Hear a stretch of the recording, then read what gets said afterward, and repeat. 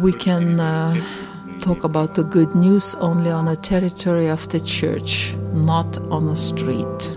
So, where is this restriction to evangelism in effect?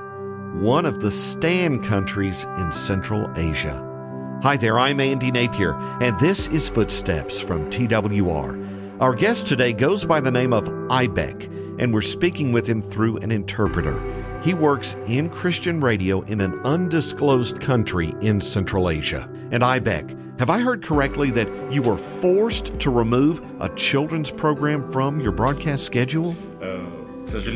We do regret we had to take this children's program off the air, because in my country, a Christian program would be seen as an agitation, as a propaganda, and we are not allowed to do that. We can talk about the good news only on the territory of the church, not on the street. And even more, though, for children. So, how does TWR reach the people, families, and children of this particular undisclosed stand country? Our answer? Broadcast the gospel over a high-powered radio transmitter that's located outside of the borders of this country.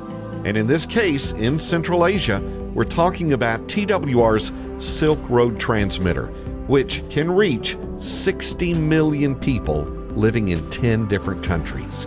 You can learn all about it when you go to twr.org/footsteps. twr.org/footsteps. Footsteps is a production of TWR.